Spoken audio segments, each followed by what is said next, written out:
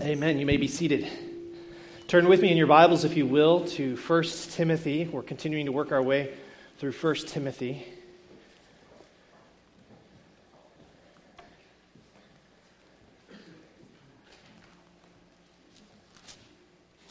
We're going to be looking this morning at one verse in particular, verse 8. Before we jump into the text,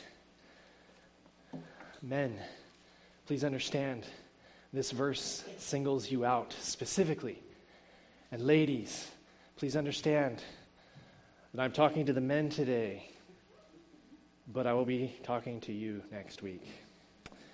So, pray for me, all of you, because that can be a little awkward sometimes. I'm going to read the verse, and then we'll pray, and then we'll get to work. 1 Timothy 2, verse 8. I desire then that in every place the men should pray, lifting holy hands, lifting them up,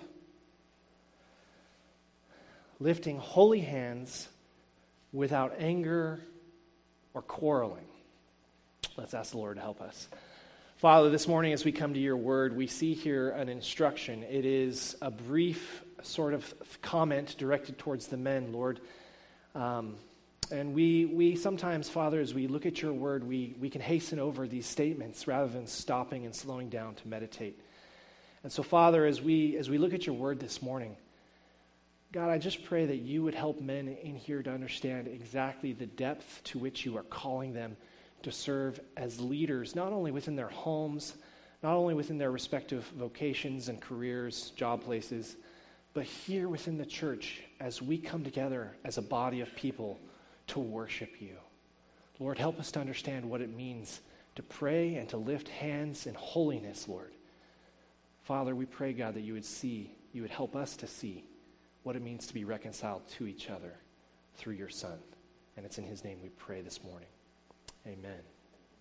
Now, as a Baptist church, we are not generally known, the Baptist church is not generally known for hand raising in worship services. This is not something that we're known for. This last week, somebody posted something on Facebook, a Christian comedian by the name of Tim Hawkins, who has a really great comedy sketch on hand raising, and every time I see it, it makes me laugh.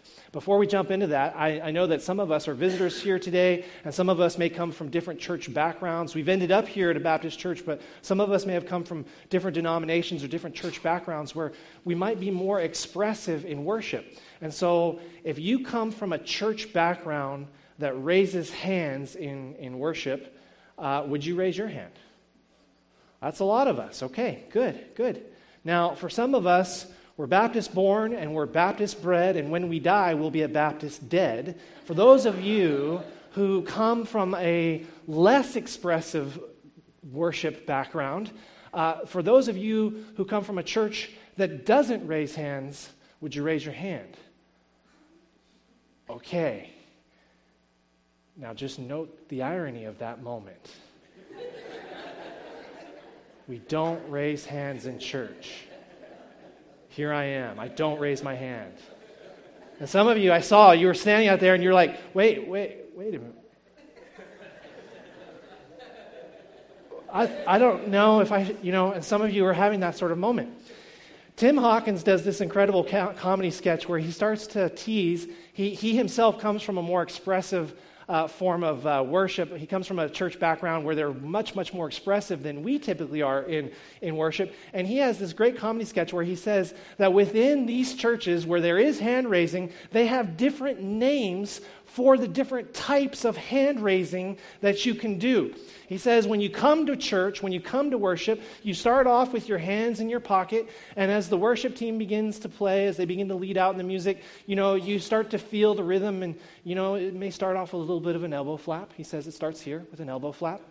And then as the Spirit begins to move, as you begin to get more into the worship that is taking place, this will go from an elbow flap to what he refers to as a carry the TV. Carry the TV. And from here, carry the TV will go to big screen TV, right? And big screen TV, it'll eventually move up to the chest level, and he calls this, my fish was this big. My fish was this big. And then eventually, my fish is this big. It can morph into more of a hold my baby. And then some of you have seen Lion King, Mufasa, hold my baby. Up high, like Mufasa from Lion King. Hold my baby. And he says sometimes what you'll see people who are more concerned with the lighting in the sanctuary, and they've got their own particular hand raising. It's called replacing the light bulbs. Just you're feeling it right here. Replace those light bulbs. And replacing light bulbs can go to goalposts. Yes, Lord, goalposts. And goalposts can go up a little bit, but you always have to make sure you throw in a little heartburn. Feel it right here. You're feeling the heartburn. And then there's the big three. The big three, but before we get to those big three, I'm actually skipping one. There's what he calls, the ladies in particular do window wiping worship, where they're just like, window wiping. Window wiping. We're feeling it at this point. And then there's the big three, village people, Rocky, goalposts again. Goalposts, okay? Village people, Rocky, goalposts. And then from here, he says, you go vertical. If you're really expressive in worship, once you've hit the mile-high goalpost, there's really not much more you can do, so then you start to just jump up and down, up and down. My wife, I was actually telling a story at Tenet Talks this morning. My wife and I went to an Assemblies of God church once when I was at Dallas Baptist University, and this was a church that had very expressive form of worship. And we walked into worship one Sunday morning, and there was a lady who came in next to us, and she had slung over her shoulder. Now, this is in Texas, so my first thought was she was carrying maybe a rifle bag. It was over her shoulder, and I got to looking at it. I was like, no, it couldn't possibly be a rifle. It's much too narrow for that. And as we got into worship, she unzipped this thing, and she pulled out her own flag, and she unfurled the flag, and then she just started waving this thing in the middle of worship. And of course, Shanti and I are standing right next to her, and she starts waving this thing, and I was concerned that I was going to get hit. So I was like, Shanti, scoot down. We started to slide down. We are not expressive. My wife and I were not expressive in worship. But we do get a lot of visitors here at First Baptist. I want you to just pause for a moment, and I want you to put yourself in the place of a visitor, okay? A visitor walks through this church, and perhaps one of the questions that they're asking themselves, we have a couple of visitors who are here this morning, perhaps one of the questions you're asking yourself as a visitor as you've come into the worship, you've entered in the foyer, is this a church that is more expressive? Is this a church that maybe raises its hands when we get into worship? And I can tell you that the immediate answer to that is going to be no. And you'll know this when you walk through the foyer. Do you know how you know? By the entrance to the foyer, these doors right out here, right off to the side, when you think of expressive people worshiping and swaying back and forth, they start to get into it. They start to develop a sweat. Is that the kind of people we are here? People who will get so expressive will work up a sweat in worship? You know that's not. Because right by the door to the entrance to the sanctuary here, you will see a dispenser for hand sanitizer. That's who we are. We're the hand sanitizer people. Hi, welcome to First Baptist. I'm so glad you're here today. Put it there. Shake the hand. Yeah, this is your first time. That's great. Go on in. There's the sanctuary over there. Quick.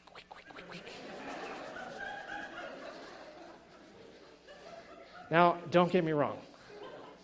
Hand sanitizer is a good thing, okay? We particularly this time of season, we need the hand sanitizer. Can I get some amen from the Baptists out there? Yes, we need the hand sanitizer. Hand sanitizer is good. We need that. We as a church do not frown upon hand sanitization and restricting the flow of germs within our sanctuary. Some of you, I can tell you're getting a little mad. You're looking at me like, you're not going to take away our hand sanitizer now. No, I'm not going to take away the hand sanitizer. I'll make you a deal. I'll let you keep your hand sanitizer if you can give the Lord next Sunday a raised hand during worship. Okay? Well, that's what the Apostle Paul is directing specifically the men here this morning to do. As we look at this verse, I thought it was important for us just to pause and to look at this verse and to reflect upon our own worship practices as we see the specific teaching of Paul in this verse. And I want us to be very, very honest with ourselves, and I want us to allow the Spirit to speak to us through the text.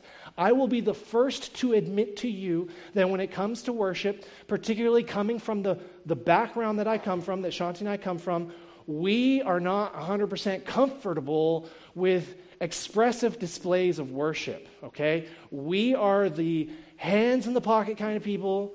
If it gets really, really crazy with the clay camps, we'll maybe do a little elbow flap, and maybe we'll do a little foot stomp here, in time with the music. But beyond that, we don't go much beyond that. And if that's you, I want you to understand that that's not necessarily a bad thing. But if we have individuals who are coming into our church who are totally surrendering themselves up to God, and they are doing the full-blown goalpost, okay? We should welcome that. We should embrace that. As brothers and sisters come in to worship us, and if they are expressive in their worship of the Lord, we should celebrate and rejoice that they are not for the slightest moment concerned about what we think of them. They are interested only in giving all their hearts and lives and souls to the King. The Apostle Paul makes this statement. Now, to remind you of the context, he's writing to Timothy. He's writing to Timothy, who is pastoring this church in Ephesus. There's false teaching that's taking place in Ephesus. He makes the statement that the charge he gives to Timothy is that he would stay in Ephesus, that he would keep people from teaching certain false doctrines. In verse 5, he goes on and he says, the aim of our charge is love that issues from a pure heart and a good conscience and a sincere faith. Jumping down to verse 18, he says, this charge then I entrust to you, Timothy, my child, in accordance with the prophecies made about you, that by them you may wage the good warfare. He again references faith and a good conscience. And now he's going to tell Timothy, in contradistinction to what the false teachers are teaching, here is how Timothy needs to manage and lead affairs within the church. Paul is very specific about that. If you want to just flip the page, in chapter 3 and verse 15, he makes the statement, if I delay, this is 3:15, he says, if I delay, writing to Timothy, he says, if I delay, I'm writing to you that you may know how one ought to behave within the household of God, which is the church of the living God, a pillar and buttress of the truth. So the specific instructions that Paul is giving to Timothy here in the letter of 1 Timothy are intended to help Timothy know how it is that he is to be managing and guiding and directing the church there at Ephesus. Now, they are plagued by false teachers, and clear direction needs to be given, as we shall see when we get into chapter 3, about who you install as an elder or a pastor or a teacher within that church. But the instruction that Paul is giving to Timothy does not end, it doesn't start and end with making sure you've got good elders in positions of leadership and service within the church. It starts with the people of God worshiping God. That is the aim of the charge. That is the goal towards which both Paul and Timothy are pressing. And he starts in chapter 2, verse 1, first of all, prantas, Greek word, numero uno. This is the number one thing. He wants there to be prayer within the church. All the world needs to know that there is a God who loves them and died for them, sent his Son to bear the penalty for their sins, the ransom for all mankind. They need to know that in order to be saved. And we, as a church, are called to be praying towards that end. He talks about the ransom of Christ. Paul does this where he gets off onto these tangents. He starts thinking about Jesus, and he can't help himself but just talk about how glorious and beautiful Jesus is. And we see that there in the first paragraph of chapter 2. In verse 1, he says, first of all, then I urge prayer to be happening. He goes off on a tangent about Jesus, which is common for Paul. It's not really a tangent when it's about Jesus. It's all about Jesus. Amen? Amen? So he digresses and he talks about Jesus. And then in verse 8, he comes back to it. I desire then that in every place the men should pray. In chapter 2 and verse 1, he says, first off, I urge supplications, prayers, intercessions, and thanksgivings be made for all people. That's number one. He talks about Jesus. And then in verse 8, he comes back to it. This is what I desire, that in every place the men should pray, lifting holy hands without anger or quarreling. Now, when he makes the statement in every place, throughout his letters, particularly in 1 Corinthians and in Colossians, you will find that this expression in every place is a reference to everywhere the church is gathering together to worship. Paul is talking about whenever two or three, as few as two or three are gathering together to worship God, wherever that is happening, in every place that is happening, I desire that the men should do something very specific. Men, the Word of God is calling you today to do something very specific when you gather with this church in this place on any given Sunday to worship God. There is a responsibility that is put upon you. You are called by God to a spirit of prayer, and you are called by God to a particular posture when you engage in that prayer.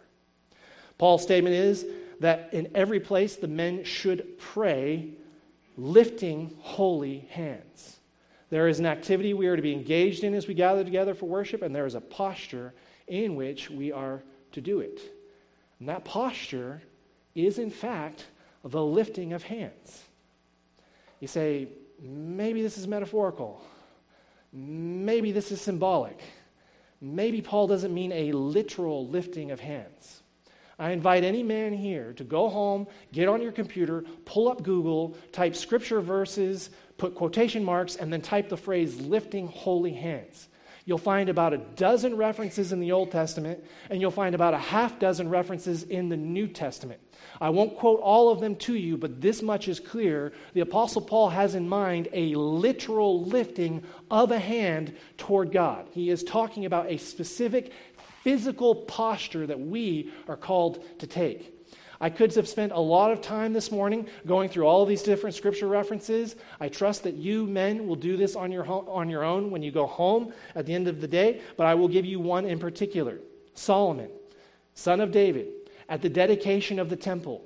In 1 Kings chapter 8, verse 22, Solomon gathering in the temple, the precursor to what is the modern day gathering of the church, with all the nation of Israel gathered around, they're dedicating this temple. Solomon standing in the temple in 1 Kings chapter 8 makes this statement, Solomon stood before the altar of the Lord in the presence of the assembly of Israel, and he began to pray, spreading out his hands toward heaven.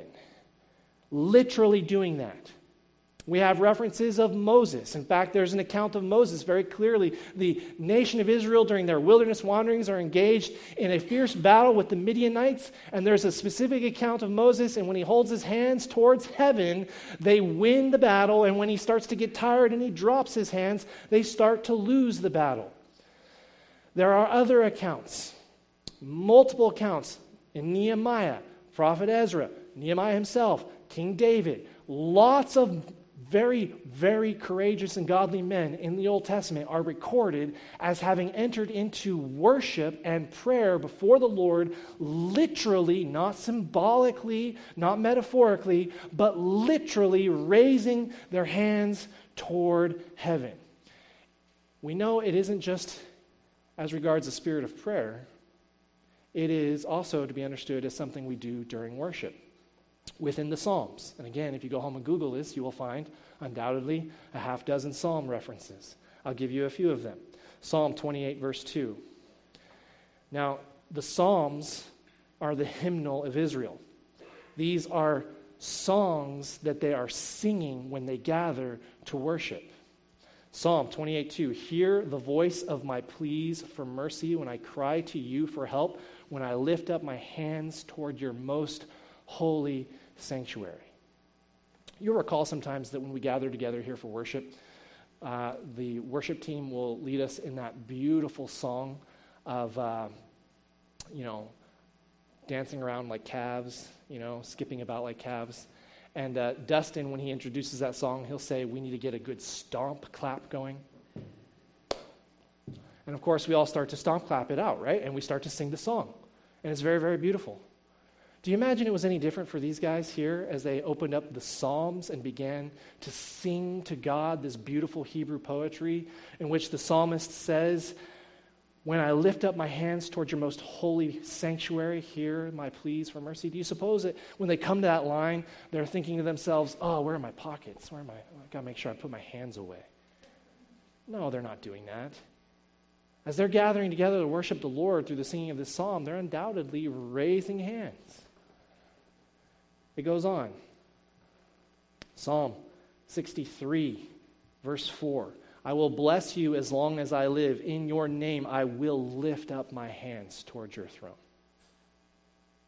As they're singing that, do you suppose they're like looking in their tunic for their pockets? Where are my pockets? Oh, there they are. No, of course not.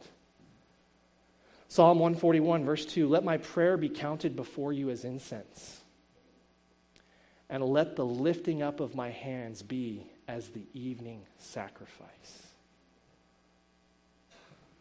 These are clear references to worship practices. And there's a clear reference to the lifting of hands. Now, some of you are thinking, I don't like to lift my hands. I just don't like it. When I come in here, I want to sing, and I want to put my hands in my pockets, and if I feel like it, I'll be like you, Pastor. I'll do a little elbow flap, I want you to understand that this is a symbolic act. But just because there is symbolism in this act doesn't mean that the actual posture is insignificant.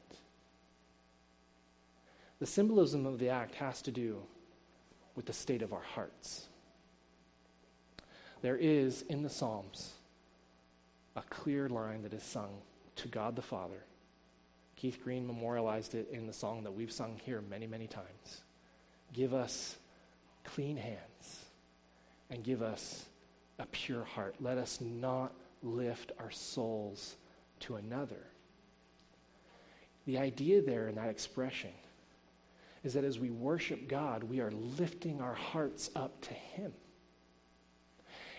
And the symbolism that is recorded for us throughout both the Old and the New Testament is that as we are lifting our hands up to God, it's an idea that we are praising Him. We are lifting our hearts up to the Lord. And that's the idea that the Apostle Paul has here in this particular passage.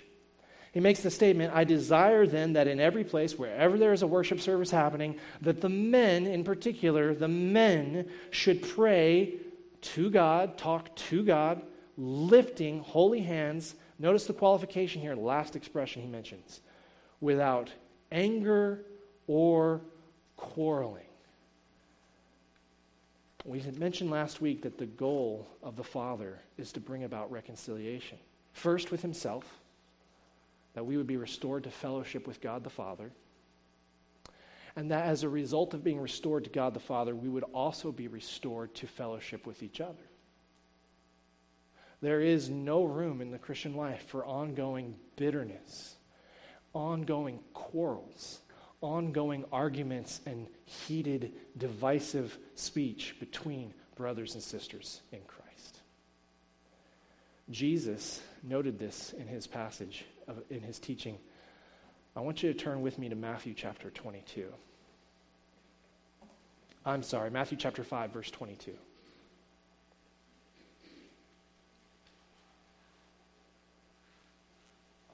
In the Sermon on the Mount, Jesus' statement, he's contrasting his teaching with the popular teaching of the Pharisees. He says in chapter 5, verse 22, I say to you that everyone who is angry with his brother will be liable to the judgment.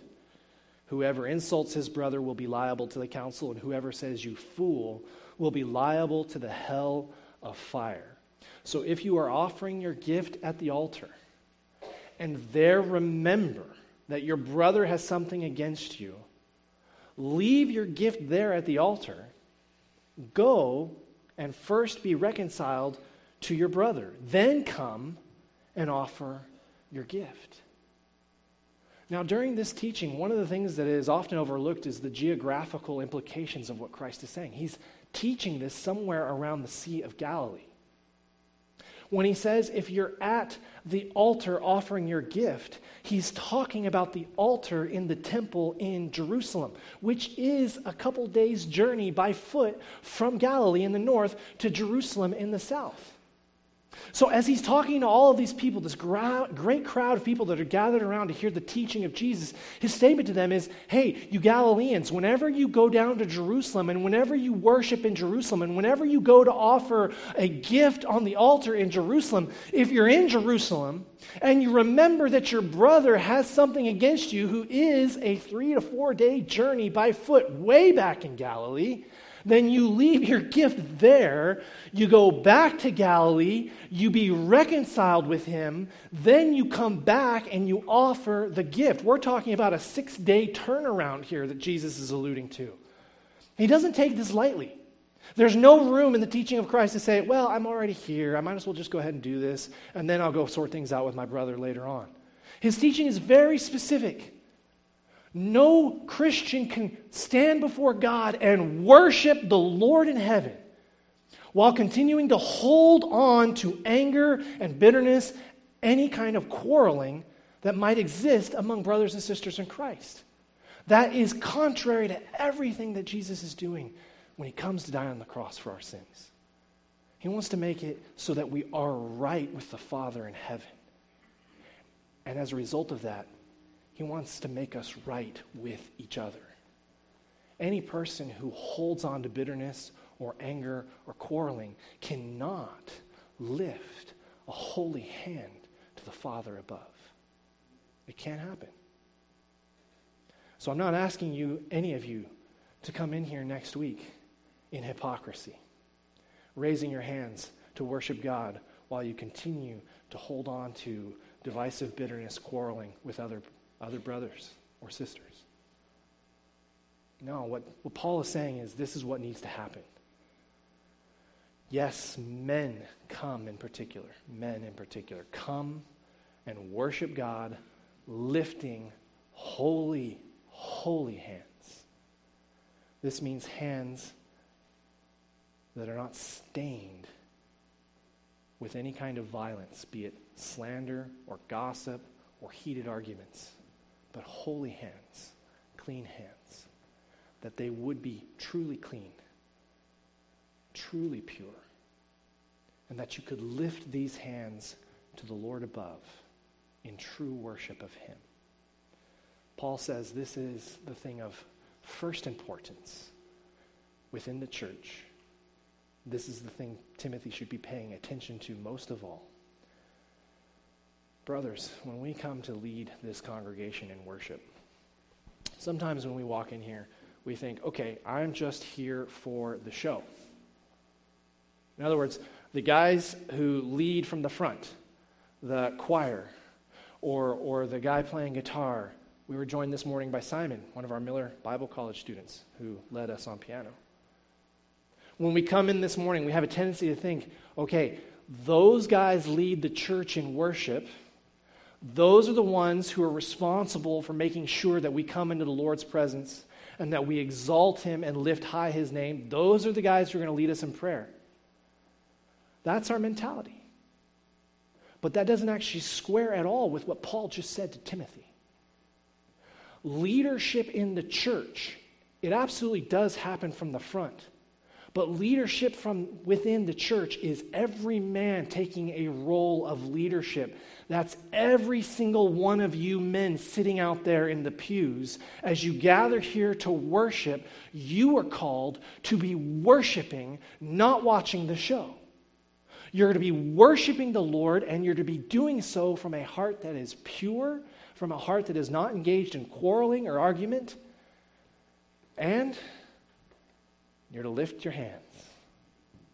Now, this is the part. Some of you are like, I'm good with you on the arguing and the quarreling, but I do not lift my hands. I'm not doing it. When I read this passage here from Paul to Timothy in verse 8, when he says lifting holy hands, a clear reference to so many saints in the Old Testament, there's really no way of getting around it. That when it comes to prayer or extolling the name of God or singing, there were obviously saints in the Old Testament who did that. Paul does not say here in 1 Timothy 2:8, every single man must lift holy hands. But it is clear from the way that this passage is worded that there will be men in the church who are worshiping God. All of us are to be worshiping God, men, without anger or quarreling. We're all to have pure hearts. But the expectation here is that there will be men in the church who are lifting their hands. Which means that if you're like me, and you're like, whoa, that guy's getting really expressive over there. Where's my hand sanitizer? That's the wrong attitude.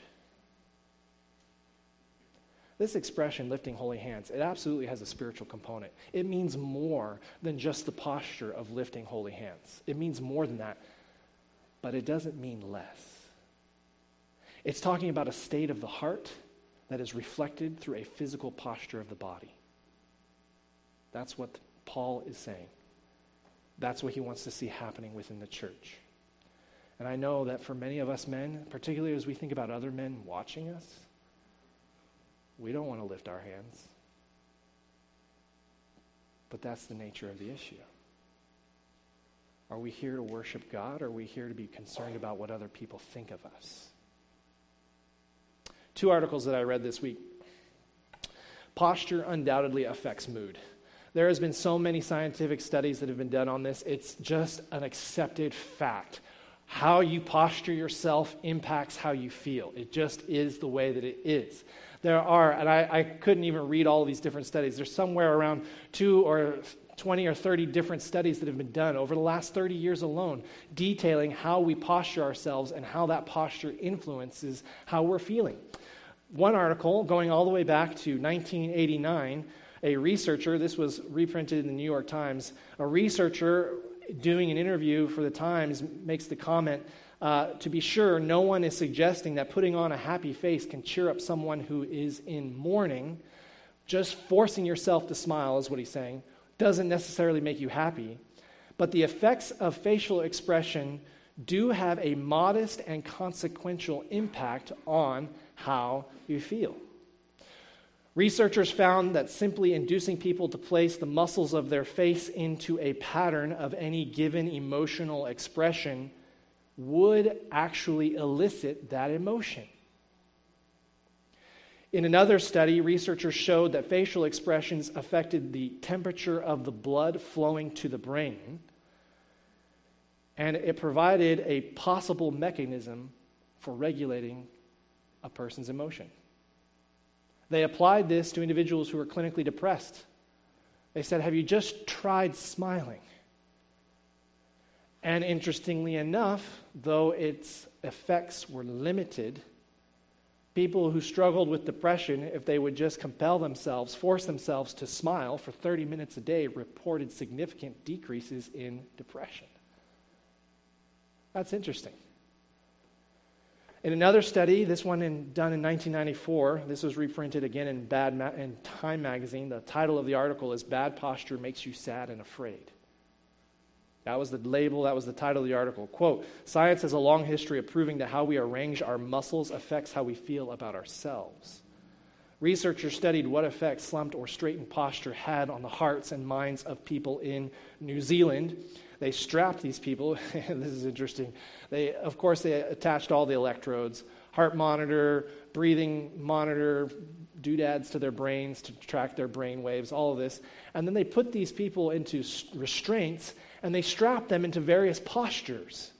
Some people were upright, some people were forced into a posture that was hunched over, and over a period of several days, many, many hours being spent in this posture, they conducted a series of psychological examinations and evaluations. They had them try to perform simple tasks, and they were constantly evaluating their blood temperature, their heart rate, and their breathing, and then just asking them, how do you feel?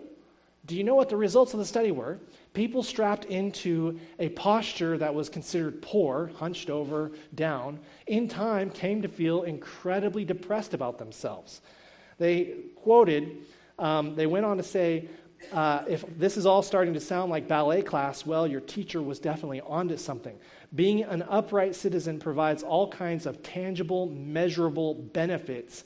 Upright participants reported feeling more enthusiastic, more excited. They felt stronger. They felt healthier, while the individuals who were forced into bad postures, who were forced into being slumped over, reported feeling more fearful, more hostile, more nervous, more pensive, dull, sleepy, even sluggish. All of this goes to show that how we posture ourselves influences how we are feeling about ourselves. So, do you have to raise your hands when you come to worship God or when you come before the Lord to pray? I don't find anywhere in the Bible that says you have to, but the implication seems to be that you will. And what we've seen from research is that how we posture ourselves will influence how we are thinking and feeling about what it is that we are doing. If you're the kind of guy that says, I'm not going to raise my hand during worship, I want you to stop and think for a second about the kind of guy you are overall. Do you find yourself generally cynical, sarcastic, critical? Do you find that your knee-jerk reaction to everything is to make some sort of witty, snarky comment? That general disposition will find its way into the pew on Sunday morning. And as we gather to worship the Lord, it can't hurt, particularly if that describes some of you men, to just give yourself over to the Lord in expressive worship, raising your hands to the one who died for you. Christmas is approaching here in just a few weeks. About 4 years ago, my daughter made me an ashtray. Do I look like a guy that smokes? Now, she made me an ashtray, and I love her heart in this. Don't get me wrong. You have all had kids that have come to you that brought you weird gifts, and you're like, oh, hey, thanks. When my daughter gives me this ashtray, she's looking at me. She's wondering how I'm going to receive this gift. And if I say, Chloe, this is such garbage, I don't smoke, what are you thinking? Do you think she would be blessed by that response? Do you think she would be discouraged and think, I'm not giving him a gift ever again. I'm just going to ask for stuff at Christmas time. I'm not going to think of giving him anything. If I say, thank you, Chloe, but I keep the muscles in my face arranged in a very neutral, poker-like expression. Thank you. Do you think she reads into that? Now, here's the honest fact. I opened this gift. It was an ashtray. I don't, to this day, have it displayed anywhere in my house. I didn't keep it for very long after she gave it to me.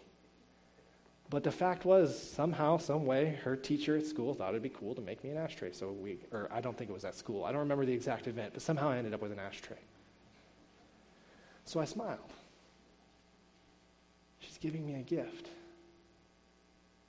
And that act of love calls for an expression of gratitude and joy. And that joy can be read through my facial expressions and my posture. When my kids give each other gifts, I want them to express gratitude and joy at being loved. If you and I can recognize that on a very basic level as we come to Christmas, that when someone gives you a gift, even if it's a weird gift like socks or underwear, things that you really don't want or need, you can still express joy and gratitude that they loved you. We have been given a gift that goes way beyond cheesy, tacky things that we'll never use. God has given you and me the gift of his Son, the privilege of being called sons and daughters of the Most High. And as we come to worship him, should that not call for expressive, joyful worship? Amen. First Baptist Church, I'll let you keep your hand sanitizer if you come next week and give the Lord a raised hand for the glory of him sending his Son to die for you. Let's praise the Lord. Father, we just thank you for this time together this morning. We thank you, God, so much for your word to us. And God, I just pray that if there are any here who feel as though they cannot express themselves through raising of hands. If there are any here, Lord, who feel like they can't worship you and just freely pour out their heart to you in worship, I pray, Lord, that you would remind them that that's exactly what you desire of them, their whole heart, mind, and soul and strength, that they would love you with all that they are. And I pray, God, they would feel that freedom. Lord, if there are any here who sometimes look sideways at that sort of thing, I pray, God, that you would help them to understand that this is a calling you have placed upon all men. And I pray, God, that we would celebrate and welcome those individuals. Lord, we want to be a people of order, not chaos. We want to worship you in an orderly way, not a chaotic way. But I pray, God, that you would drive from our minds this idea that we cannot in an orderly way worship you without expressing that worship through raised hands. God, we pray that you would drive that truth home into our hearts this morning as we continue to worship you. It's in Christ's name that we pray. Amen.